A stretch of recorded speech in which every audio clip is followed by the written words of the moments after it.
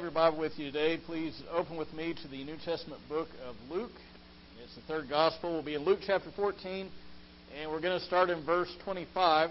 Luke 14:25. And today I've titled my sermon, How to Hate Your Family. How to Hate Your Family.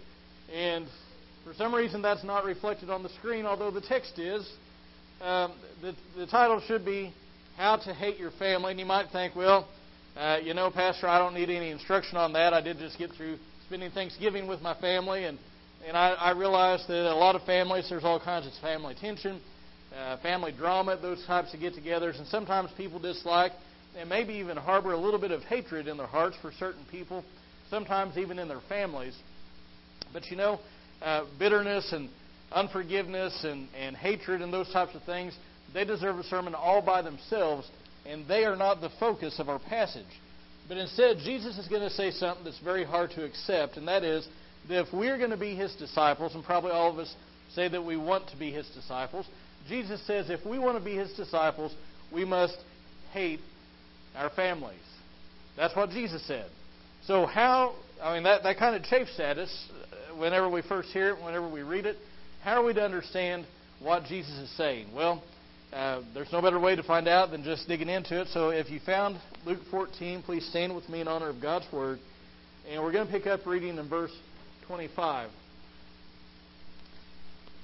Jesus says, verse 25 says, Now large crowds were going along with Him, and He turned and said to them, If anyone comes to me and does not hate his own father and mother and wife and children and brothers and sisters, yes, and even his own life, he cannot be my disciple. Thank you. You may be seated. Now, Jesus makes what is arguably a very difficult statement in verse 26. If you don't hate your family, you cannot be my disciple. Now, I want you to understand, Jesus makes a distinction in verse 26 between salvation and discipleship. He makes a distinction between salvation and discipleship, and those things are not the same thing. And if we're to understand what He's saying correctly, we first need to understand the context of His words. Now, in Luke's Gospel, where we pick up in chapter 14, Jesus is near the end of His earthly ministry. He's heading to Jerusalem, of course. He's going there for the last time. He knows that what awaits Him is dying on the cross at the hands of sinful men. That's where Jesus is headed. He's just gotten through saying in chapter 13, he likens the kingdom of God and coming to Him in salvation as coming to getting an invitation to a banquet. And so a lot of these people that are hearing this are beginning to follow Him. Multitudes, the Bible says a large crowd or multitudes are following Him. Some of them are coming because they're intrigued by what seems to be, that's kind of an appealing proposition, isn't it? Coming to me in salvation is like being invited to a banquet. Who wouldn't want to go to a banquet? Lots of food, it's lavish and everything, and so some people are coming because of that. Other people are following after Him because they like the spectacle.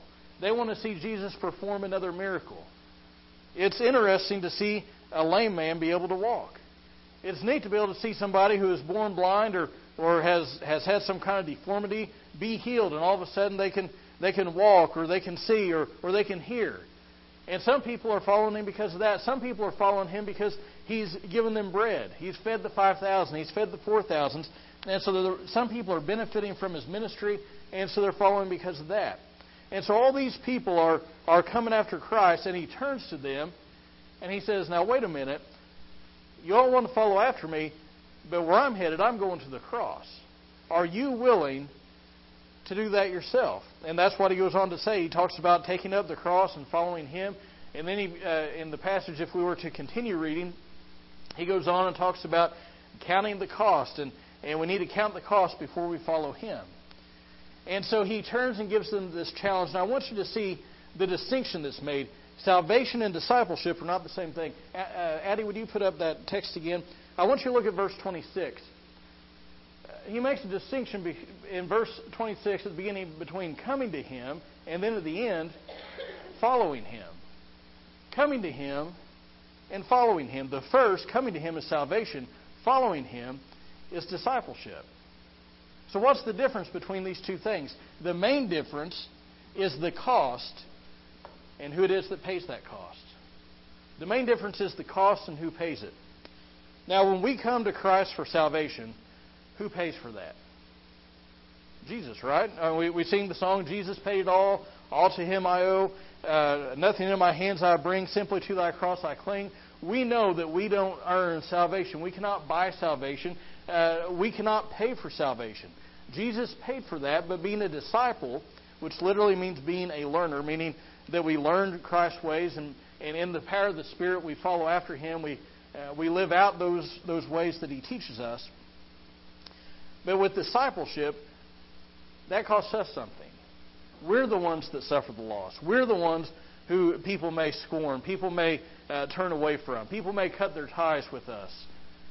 And that is precisely what Jesus is talking about in verse 26. He says salvation is like an invitation to a banquet,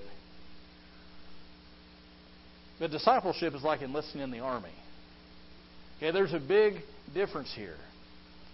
Now, before we move on, it would behoove us to consider whether or not either of these things fit us. First, are you a Christian? You say, well, I want to be a disciple. You cannot be a disciple unless you are a Christian first. Jesus said, unless a man be born again, he cannot enter or see the kingdom of heaven. So the question is, first, have you ever responded positively to the invitation to salvation? And if not, you need to do that today. But if you have, and I know many of us have, if you have, the question then becomes, are you really a disciple? See, a lot of people, they want to be a Christian without being a disciple. And you can be a Christian without being a disciple. You can go to heaven without following Jesus in your day-to-day life. You can get in, the old timers used to say, by the skin of your teeth. You know, a lot of Christians are nominal Christians. Some are irregular in their church attendance. Some are there every time the doors are open. Some try to live like they're supposed to. Others don't. Either way, the thing that binds them together is their lack of commitment to Christ. And what I mean is they will follow Christ as long as He wants them to do what they already want to do themselves. They'll follow Him so long as it's comfortable for them. They'll follow Him so long as it doesn't cost them anything. But the moment it does, all of a sudden they're nowhere to be found. There's an old joke about an old man that used to only come to church on Easter and Christmas. In one of those services, he was walking out the door and he shook the preacher's hand. The preacher said, "Friend, you need to join the Lord's army." And he said, "Pastor, I'm already in. I'm in the Secret Service." You know, there's no such thing as secret discipleship. Either the secret will destroy the discipleship, or the discipleship will destroy the secret. See, a lot of people want to be in the Secret Service, and He's not looking for people in the Secret Service. He's looking for people that will just follow Him no matter what. So, which of those things are you? Do you go along with Jesus so long as it's good, and so long as it's what you want to do, and so long as it doesn't cost anything? Or do you go along with Him no matter what? Now, that's just part of verse 26. The difficult part, the part that we wrestle with, is that little section where He says, if anyone comes after me and doesn't hate his family, cannot be my disciple. So what are we to make of that? Because it makes us scratch our head, doesn't it? It makes us kind of scramble for answers to try and explain away what He said. Because the Bible says, doesn't the Bible say we're supposed to love everybody? And Jesus says we're supposed to hate our families. Well, the Bible is very clear. Jesus Himself is very clear. We are to love everybody. He said that we're to love and pray for even our enemies. He says we're to love our neighbor as ourselves. Certainly our family fits in that category. He reaffirmed the commandment in one place to honor your father and mother. And here He is saying you have to hate father and mother. In another place in the Bible, Paul says that the husbands are to love and respect their wives. Wives are to love and respect their husbands. Kids are to love, honor, and obey their parents. In 1 Timothy, Paul goes on to say that if somebody is not taking care of the members of their own household, that they've denied the faith. They shouldn't even be calling themselves a Christians because they're worse than an unbeliever. He goes on to say that if a family member has a parent or a grandparent that's a widow, they need to take care of them. And if they don't, or if they need to take care of them because doing so is a form of piety. And beyond that, if they don't take care of them, it brings reproach. Now I say all that because all that paints a picture of loving family, taking care of family, family unit, importance of family. And here, all of a sudden, Jesus says you have to hate your family. And that's why this statement of Jesus is so startling. What does it mean?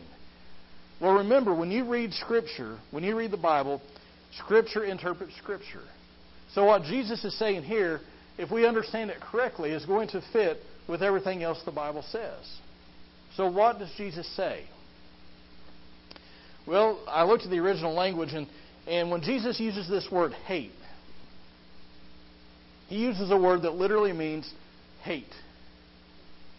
And I looked at that and I thought, well, maybe there's like a little caveat that it doesn't mean hate. It just looks like it means hate. But when he says hate, it means hate. And in fact, as you read throughout the Scriptures and you do a word study on this word's also translated as detest and despise, along with hate. So what in the world could he be meaning? Well, one thing that we have to keep in mind is Jesus did not speak Americanized English. Jesus lived in the Middle East, and he spoke Aramaic. And their way of talking, their way of communicating was much different than ours in many ways. And one of the things that was different was that they were given to hyperbole. And you might remember what hyperbole is exaggeration for effect. And so the way that they often use this phrase hate, or this word hate, was to show preference of one thing over another, or one person over another. For instance, in Malachi 1, and Paul quotes this in Romans 9, the Bible says, Jacob have I loved, speaking of God, Jacob have I loved, Esau I have what? Hated. That's also the name of a famous book, I think.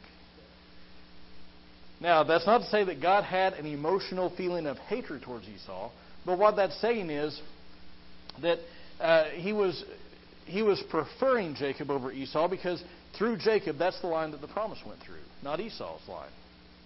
Another time in the book of Genesis, Genesis chapter 29, the Bible talks about Jacob. And Jacob had 2 wives. That's not the way God had set things up. It was wrong for him to have them, but he had them, Rachel and Leah. And you remember all that incident with Jacob and working for Laban for all these years, and then he marries the wrong woman. You remember all this? And Leah's kind of ugly, but he's stuck with her. And Rachel, he works for longer, and Rachel's beautiful, and he marries her. And you think there's some family drama in that. So anyway, Genesis 29, the NASB, which is the translation that I usually use, it says that, in verse 31, it says that the Lord saw Leah was unloved. That's not quite as literal as what the King James renders this, and that is that she was hated and Rachel was loved. Now, we know that Jacob loved Leah because he stayed married to her. He had relations with her. He fathered multiple children with her. He loved her, but it's showing a preference for Rachel. He preferred her. Now, that is precisely what Jesus is saying here. He's saying, if you're going to be my disciple, if you're going to follow after me, you must love me more. You must prefer me to everybody else. Love him more than who? Father, mother, wife, children, brothers, sisters, so on and so forth. In other words, anyone and everyone, including family, has to come second to Jesus. We must prefer him even to our own families, that flesh and blood relationship. And see, Jesus is not saying here, you have to hate your family because they're your family. I mean, that would be a very unchristian thing. God himself was the one who ordained family in the Garden of Eden. But what he's saying is, if there's ever a time when your family wants you to do this, but I want you to do that, you do that instead of this.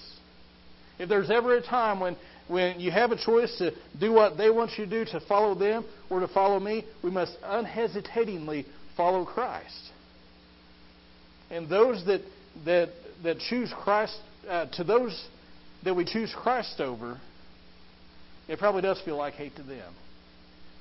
If essentially you say, you know what, I know you want me to do this, but I really feel like God wants me to do that, and we do that, they're probably going to feel like we kind of dislike Him, maybe even hate Him. Now we don't. We love Him. It's just that we love Him more. And really this accords quite nicely with the other things that Jesus said. For instance, you might write this reference down if you write notes down or jot down in your Bible or something. Matthew chapter 10, verses 34 to 37. In verses 34 to 36, Jesus said, "Do not think that I came to bring peace on the earth. I did not come to bring peace, but a sword. For I came to set a man against his father, and a daughter against her mother, and a daughter-in-law against her mother-in-law." Ladies, that's why you're having troubles. "And a man's enemies will be the members of his own household." And then he continues in verse 37 by saying, "He who loves father or mother more than me is not worthy of me. And he who loves son or daughter more than me is not worthy of me." Now that's the same thing he just said in Luke, it's just a little softer. You remember the great commandment. A man stood up and asked Jesus, what's the greatest commandment? What did he say? Love the Lord your God with all your heart, mind, soul, and strength. And the second is like unto it, love your neighbor as yourself. That first part that he said, love God supremely. Love Him with all your being. That's the same thing that he's saying here, just in different words. Love God more than anyone or anything else. Now in our culture, Christianity is falling out of favor. In our culture, if you say you're a Christian, in many circles, you're thought of as kind of an uneducated rube. Oh, you're an old hillbilly. You're a simple-minded person. If you have faith and things like that. But having said that, it's still in most families a pretty acceptable thing if you say I'm a Christian. Most families are accepting of that. But in Jesus' day and in His culture, if you became a Christian, many times those families would cut ties with the Christian. And even today, you think of what it would be like if in a devout Middle Eastern Muslim family, if one of those people became a Christian, what would happen? The family wouldn't have anything to do with them. Same type of culture as what Jesus was living in. And what Jesus is saying is, if you are not willing to make that kind of commitment, that your own mama would say, I'm not going to have anything to do with you, or your husband or your wife, or your kids would say, I'm not going to have anything to do with you, I'm going to disown you because you say you're a Christian. He says, if you're not willing to make that kind of commitment, you cannot be my disciple. And I wish I could soften that, because that's not comfortable, is it? And I imagine that whenever Jesus said that the first time, there were a lot of whispers going out throughout the crowd. I bet there were a lot of murmurs as people turned to one another and said, can you believe he just said that? Here's somebody who's wanting me to turn my back on my own family, if it means following him. I can't believe he would say that. And no doubt many of them stopped following him. And all these years later, it's still uncomfortable to think in stark terms like, do I love Jesus so much that I would choose Him over my own mom and dad, my own kids, my own spouse? Not that we go out and look to break the ties with them, because we don't do that. I mean, that's not what we do as Christians. But they may break ties with you. And a lot of times Christianity is presented today in terms of, well, if you'll just follow Christ, everything's going to be all good in your family. Jesus will bring peace to your family, and sometimes that happens. But it could also be just the opposite. Jesus said, I came to bring a sword. And there may be a circumstance where we find ourselves, we're following Christ, and there may be people, even in our own families, that say, you know what, if you're going to be like that, if you're going to be one of these Christians, you know what, you can just go somewhere else. I won't have anything to do with you. And see, Jesus isn't dissuading us from becoming His disciple. He's just telling us to count the cost first. Is that the cost that we are willing to pay?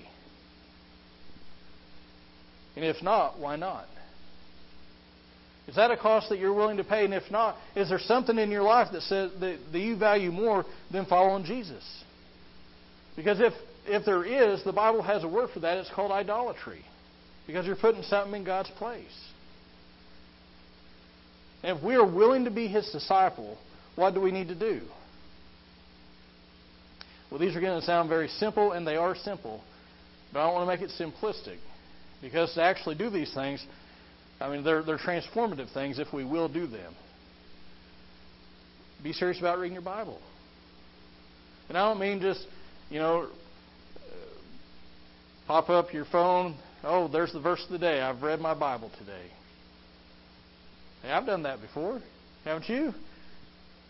Okay, I guess I'm the only one. But you know what I'm talking about, right? More than just sitting down and saying, oh, well, I guess I need to read my Bible. I've got to read a chapter. That's commandment number 11. Thou must read one chapter. Don't know why. But thou must read a chapter. Be serious about our prayer life.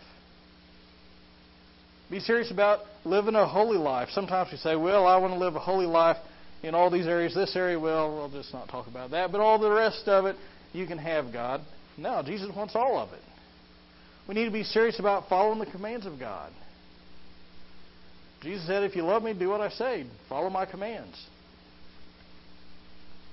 There's a man, probably very few, if any of you, if I were to say his name, probably nobody who would recognize it. William Whitting Borden. Probably nobody here recognizes the name. He was a young man that grew up in the early 1900s. And he grew up in a very wealthy family. I mean, early 1900s, and they were millionaires. So, I mean, they had lots of money. And he was set. I mean, he just had to keep doing what the family was doing. Wasn't anything illegal about it. Wasn't anything under the table about it. He just had to keep doing what the family was doing. And he could live in the lap of luxury for the rest of his life. But he became a Christian. And he decided he was going to be serious about following God, about following Christ. And even though he came from a very rich family, he turned his back on his wealth. He had been traveling through China. He became burdened with the needs that they had, and he began to reach out to them. He was a missionary to them.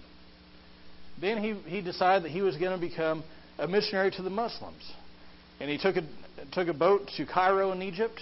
At the age of 25 years old, he stopped there to learn Arabic so he could reach out to them. He caught spinal meningitis and within a month was dead, age 25 years old. His parents, sometime later, had his Bible given to them, and they found 3 entries. There were 3 dates and 2 words next to each date. On the first date, when he turned his back on the family fortune to be a missionary, he wrote the date and he said, "No reserve." No reserve. His father had told him, "You'll always have a job in the company." But once this man turned his back on the family company, his dad said, "You'll never work in this business again." Next to that date, he wrote, "No retreat." And shortly before his death, he wrote, "No regrets." And I thought that was so powerful. That's inspiring to me. Here's a young man that had everything, and he gave it all up to follow Christ. He said these 3 phrases: no reserve, no retreat, no regret. And may we all live that way. Why don't you stand with me as musicians come? And as you stand, I ask you to bow your heads and close your eyes.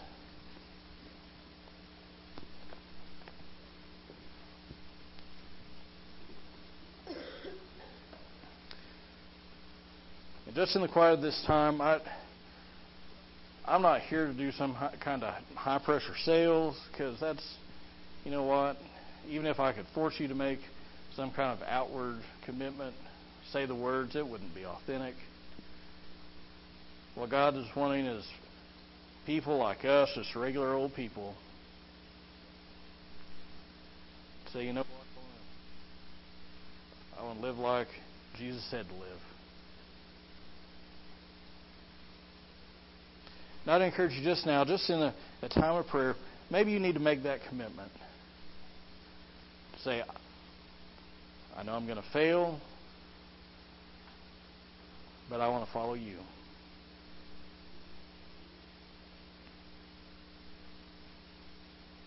and mean it.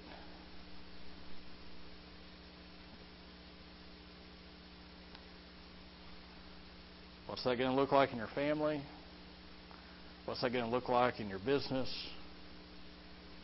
What's it going to look like at school? What's it going to look like in your church? We can only imagine that, can't we? The differences that decision would make.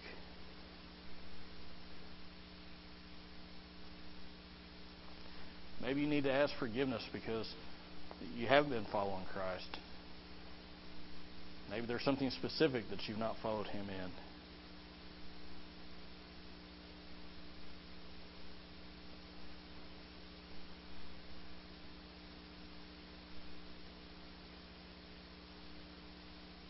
It's all too easy to let that idolatry creep in.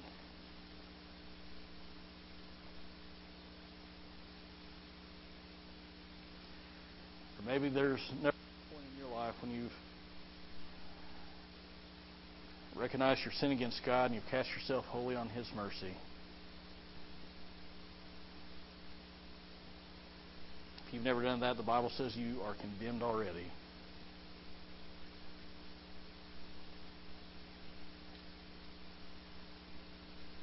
But that if you'll put your faith in Him, that He'll save you, He'll forgive you, He'll change your life. To give you a new heart, a new nature, new desires.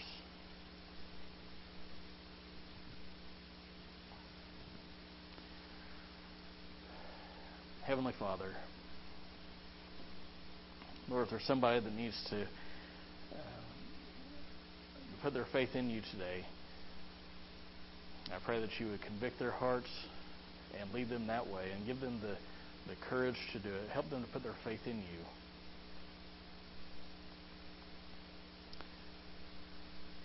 And God, for those of us who are believers, this is such a difficult, stark, black and white call to discipleship. Lord, we thank You that You didn't hide anything. You didn't do false advertising. You didn't try to sell us something that was not the case. You just told us what would be required. God, help us to love You more than anything.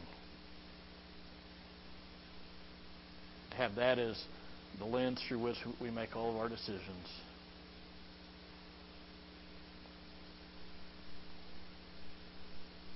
God, forgive us for those times of, for lack of any other better term, idolatry, when we've put people or position or whatever it is on the throne of our lives instead of You.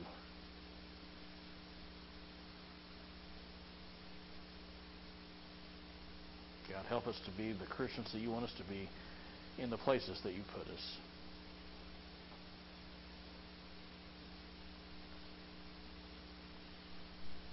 God, we just pray that we will live lives that please You in all that we do.